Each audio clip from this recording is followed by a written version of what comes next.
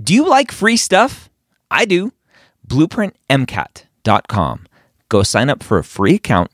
Get access to Blueprint MCAT's Diagnostic, Blueprint MCAT's Full-Length 1, Blueprint MCAT's amazing brand new spaced repetition platform with over 1,600 flashcards already made for you, as well as their amazing study planner tool. Schedule out the content so you know if you are on track to take the MCAT when you need to. Again, that's BlueprintMCAT.com for all of those free goodies. The MCAT Podcast, session number 287.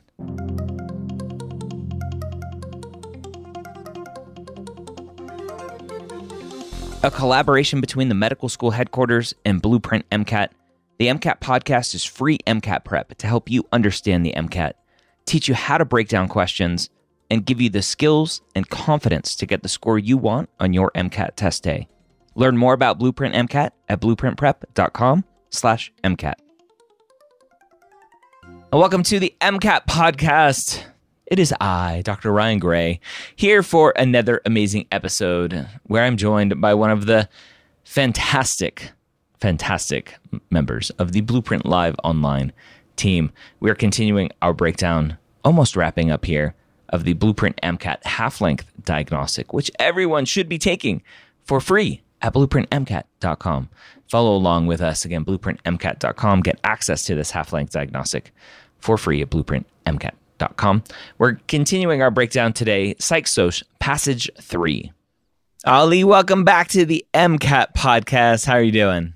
I am doing great. Happy to be back, as always. Awesome. All right. So the last 2 weeks, I've gotten perfect scores. So perfect score on a passage, perfect score in a discrete. Let's say that I'm feeling it. Like, I think I nailed those. I'm super confident. I'm getting cocky. How can I prevent on test day feeling that rush of like everything is going right? I'm going to get a 528. Yeah. So, well, on one end, you're not going to know the answers to the two passages or set of discrete, so you don't know if you're 7 out of 7. But that's another reason to take a short break between passages or every couple of passages to like recenter and refocus, forget the sections you have done. And just remember that you have the foundations of a good score. Let's say I aced, or I think I aced the first 5 passages. I'm not there yet. I still need to do really well on the next few to get my score even higher. So slow yourself down. And sometimes that's the key to like even finishing on time. You don't want to move too fast and have to do things more than once. Yeah. So slow yourself down, follow the process, like trust the process, like to borrow like an NBA phrase. So trust the process, keep working the same way on every question. All right. Just keep going. Smooth and steady. As the tortoise says, slow and steady wins the race. All right. Let's jump into passage 3 again. We're on the Psych section of the Blueprint MCAT half-length diagnostic, which everyone gets for free at blueprintmcat.com. All right. So we have a passage. It looks like I have figures. So this one is an experimental or research style passage. So my focus has shifted in here. Instead of trying to attack, I'm only looking at the content, how does it relate to content I know? I'm looking at the experiment, what background information they have given me, what's the purpose of the experiment or the hypothesis being tested, and what's the method they used, what's the dependent, independent variable, and then what are the results? Do the results answer the questions being asked? Is the hypothesis they started with correct or incorrect? And then we go into the questions. So there is some work that we need to do reading the passage, but the good thing is we have a script. We know what we're looking for in every one of the paragraphs. All right, so let's attack our first paragraph. This is where normally I will find the background. Towards the end, we can start looking for the purpose of the experiments or the hypothesis. Stroke survivors often suffer through a period of altered mental status lasting weeks after the event. These changes can manifest as emotional difficulties, personality changes, or mental acuity impairments. Frontal lobe strokes can cause poor short-term memory, reduced attention span, and depression. Strokes in the occipital lobe may result in balance syndrome, inability to perceive the whole visual field, difficulty in fixating the eye, and inability to move the hand to a specific target by using vision. Deficits often improve within a few weeks, but memory loss can be permanent. Memories closer to the event are the least likely to return. So Ryan, here we can look at this and as a list of symptoms or issues that can come up after someone has a stroke for stroke survivors. Yep.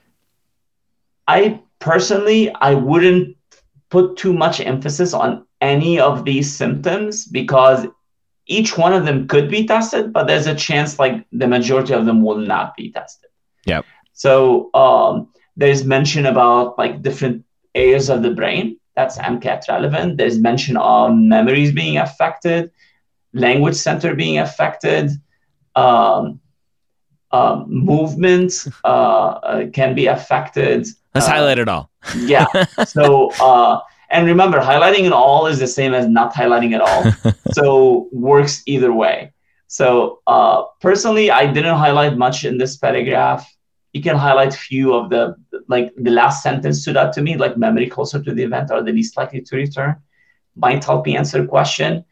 But I'll move on. I didn't find my hypothesis yet. We're still in the background. So let's keep looking for this hypothesis. All right. All right. And neuroscientist hypothesizes, okay, now we have our hypothesis. So that's the part I want to pay attention to. And neuroscientist hypothesizes that magnetic stimulation of the frontal lobe may reduce memory loss. Okay, that's perfect. Now we have our hypothesis. And the next step, look for the method. What I'm looking for the sample they got, like how many people did they get, how the groupings of them, independent and independent variables. The study recruited 4 stroke survivors and tested their ability to recall life events that occurred years prior and new memories formed after the incident. So I'm going to stop here for a second too. And this is where we're going to do some highlighting. So I would highlight the first sentence. That's our hypothesis. Then they tell me what my dependent variable is. So I have 2 dependent variables that they have measured. And these are life events that in the past and new memories. Perfect. This is what we measured. So, and based on the hypothesis, I can infer what our independent variable will be. So they gave them some sort of magnetic stimulation, and they measured the same dependent variable before and after this magnetic stimulation. That's one I think every student should really know, and it's something I still struggle with, the dependent, independent variables. So dependent, what are we measuring? Perfect. Independent, yes, great point. What are we adjusting? Perfect. Yeah. What we change is the independent. We gave them the stimulation, and dependent is what we measure. We measure 2 types of memory, long-term memory in the past and new memory. So old memory versus new memory. So dependent data. That's the data Perfect. I want. Dependent data. Perfect. Independent, I haven't figured that one out yet. Yeah, so it's going to be the intervention. Intervention. Independent intervention. I like it. All right, there we go. We got a little mnemonic. Love it. And let's see. Subjects 1 and 2 had damage primarily in the frontal lobe, while subjects 3 and 4 had occipital frontal lobe damage. A partial summary of the results are shown in Figure 1. So let's take a look at Figure 1. Now, my personal philosophy, and feel free, like you've had multiple teachers on your podcast, and every one of us had a different philosophy when it comes to analyzing figures. Mm-hmm. So my philosophy is I give it 30 seconds. This might be a bit on the high end compared to other teachers, but I'll try to weave it into a story in 30 seconds. If I can do this in 30 seconds, awesome. Now I'm ready to answer questions very quickly. If not, I'll move on because there's a chance I'm not going to get any questions about the figure. Okay. So that 30 seconds is kind of like the sweet spot. I'm investing some time, but not too much time so that I'm losing an investment. Okay. All right, so let's look at this. First thing, I'll read the caption. Subject post-stroke event recall test scores before and after treatment. So which dependent variable is this? Is this the old memory or the new memory? Subject post-stroke event recall. So this is new memories. New memories, perfect. So I always try to connect the figure into the text. We know that there's two dependent variables they were interested in, old memories and new memories, but this one is only about new memories. Okay. Perfect. And then I look at the axes. So there's a small like legend in the or caption, pre-stimulation versus post-stimulation. So the colors and the shapes tell me my independent variable. Yep. And then the rest of my x-axis is the patient's. What about my y-axis? Memory score.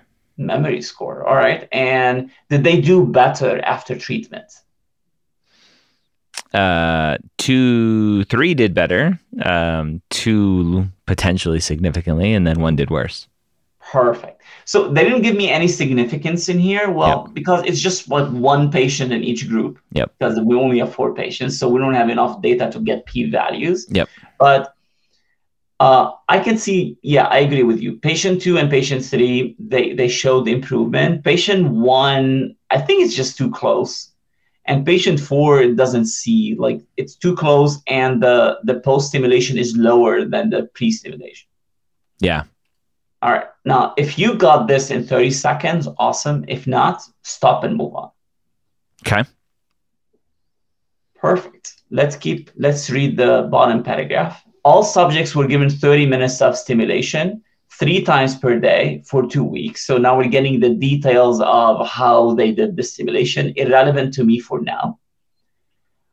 Tests of memory were performed before and after stimulation treatment. We already inferred this. Now let's look at this last sentence. No change in recall of early life events or in skills learned early in life was observed. You went straight to highlighting this. Love it. So that's my second dependent variable. That's what they wanted to measure. They didn't give me a graph for it. And this is one of the tricky things specifically on the psych-soc section. A lot of times they give you the results in the form of text, not in the form of a figure. So we have 2 pieces of a result, one in text, one in figures. Mm-hmm. So 2 of them got better on new memories. None of them got better on old memories. Yep. Right. Now we're ready to answer questions. All right. So again, it seems pretty straightforward. So I'm kind of concerned about what's to come. Question 14. Yeah. Which conclusion is supported by the results of the study? I'm like, okay, that's directly in here. So we kind of know the results. That's this kind of last paragraph in the figure here. Answer choice A, all subjects showed a post-stimulation improvement in at least one memory type. Well, we know that's not true because nobody improved in the early life events, and this one person over here did not improve. Perfect. So that one's out the window. Subject 2 showed a post-stimulation improvement in both memory types. But again, both memory types, we know nobody improved in one of the memory types. So that can't be true. Answer choice C, no subject showed a post-stimulation improvement in both memory types. Oh, okay. So post-stimulation improvement in both memory types. This isn't saying that some didn't improve in one of the memory types. It's just saying not in both. So I really like answer choice C right now. Subject 4 showed a post-stimulation improvement in at least one memory type. Well, we know they didn't improve here, and we know they didn't improve here. So that's not true. So we're left with C. Perfect. And a good reading of the passage is, this is why I invested that 30 seconds in the figure. We noted that last sentence, and answering these questions is now easier because we already have everything that we need to answer the question. Yep. And I liked what you did, just because you read the question and you knew the answer is in both places. We're looking for an answer choice consistent with both results and not a single result. Yep. Got it. All right. Just reading and using some critical thinking here. All right, 15. All right. Go ahead. According to the results, subject 2 showed the largest improvement in which memory type? So we're not going to rush to the answer choices on this one. So let me quiz you a bit. Subject 2, what memory did they improve on? Subject 2 was new memories. New memories. So we see improvement in new memories, but we don't see things in old memories. Correct. Now, let's try to redefine new and old. What do we mean by new memories and old memories? Yeah.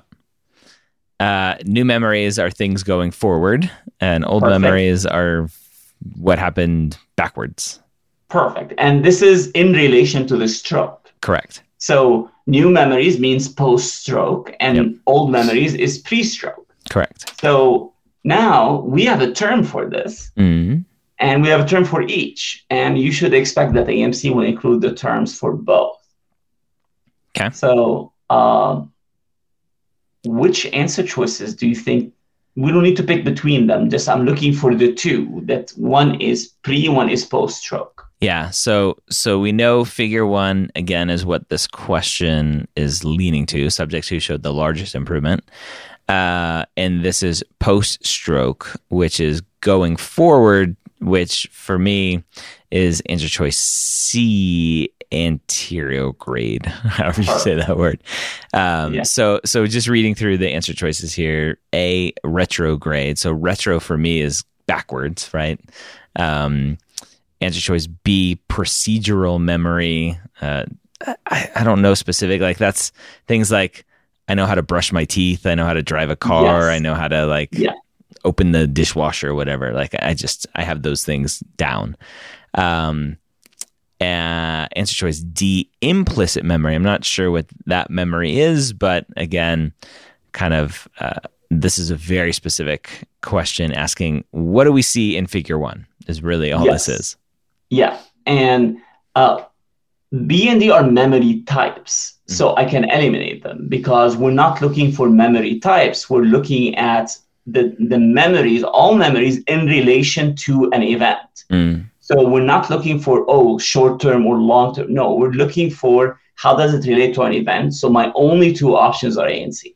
Yep. So then we're looking for before the event or new after the event. So C, anterograde memory. And that will be our correct answer. So what is implicit memory? So procedural memory would be a type of implicit memory. So it's not explicit. It's not something you know, but it's kind of like implicit. Yeah. Okay. All right. Question 16. Working memory would be an example of implicit memory. Yeah.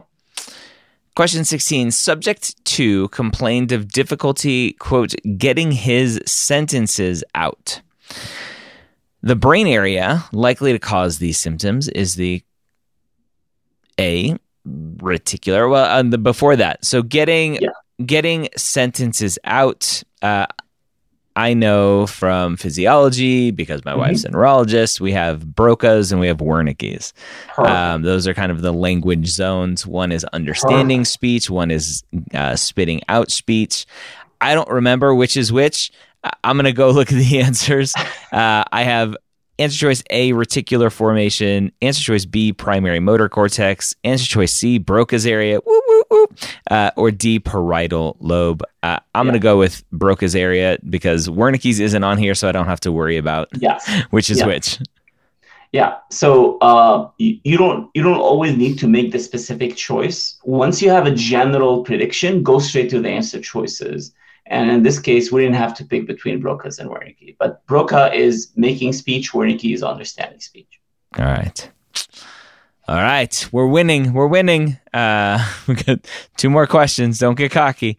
Let's go. Question 17.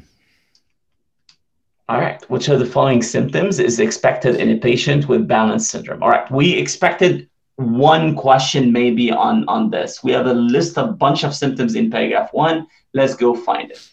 Perfect. You found it.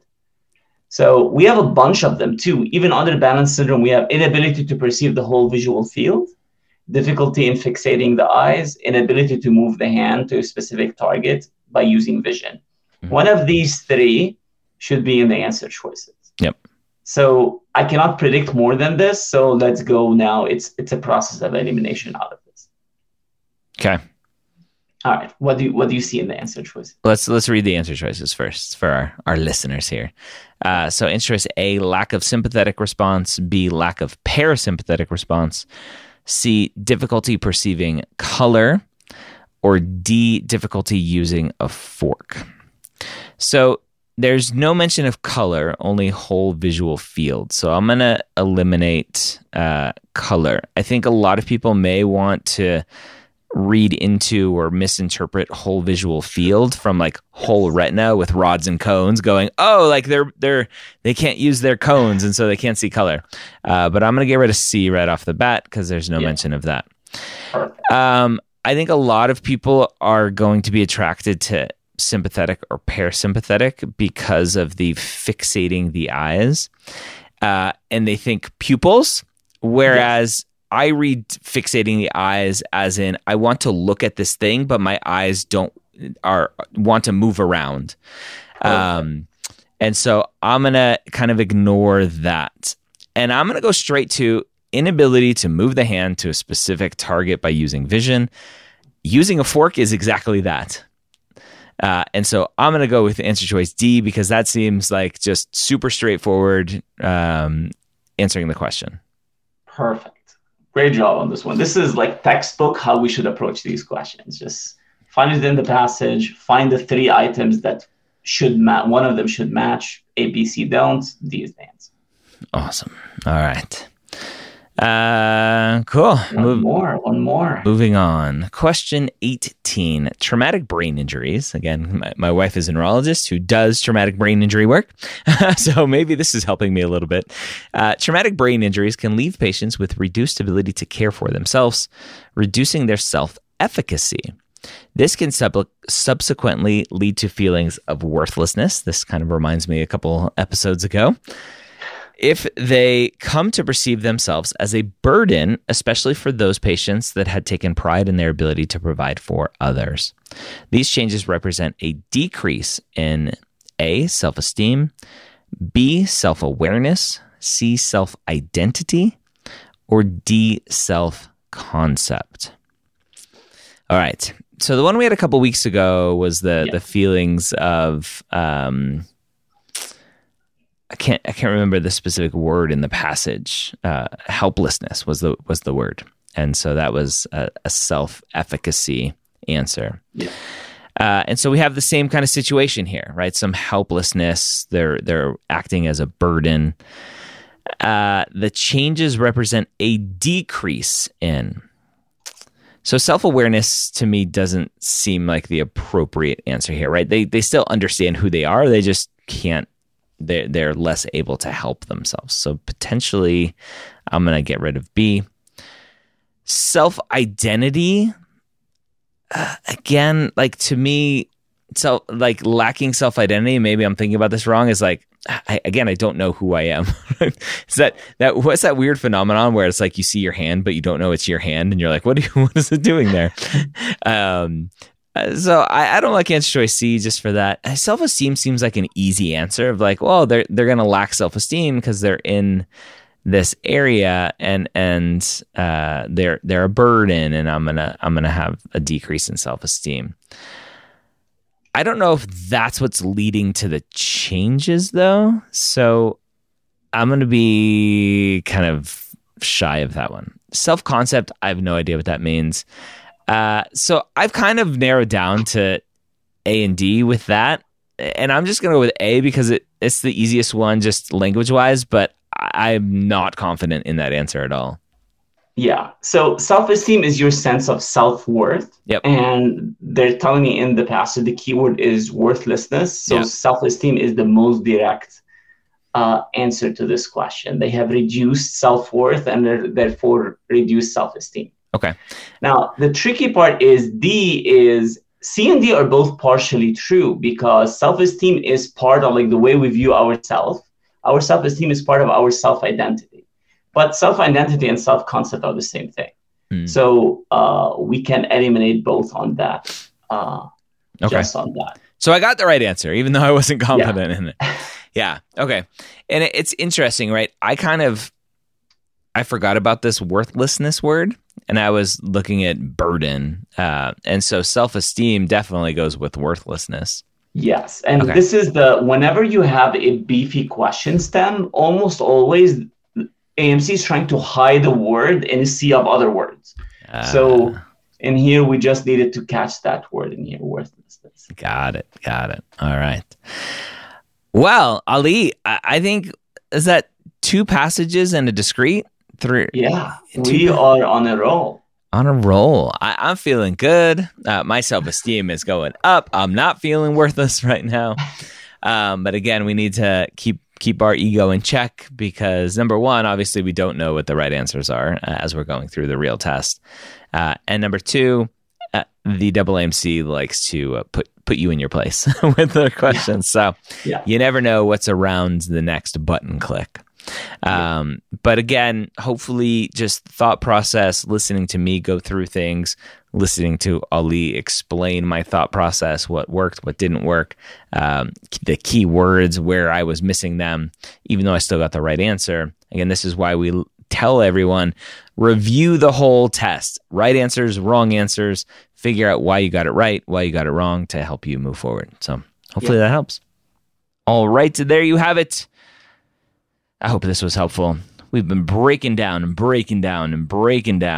this Blueprint MCAT half-length diagnostic, again, which you get for free at blueprintmcat.com. We are wrapping up here very shortly, but have no fear. We have much more content in store, many more episodes in store for you to help you on your path to getting a 529. Hope you have a great week. We'll see you next time here on the MCAT Podcast.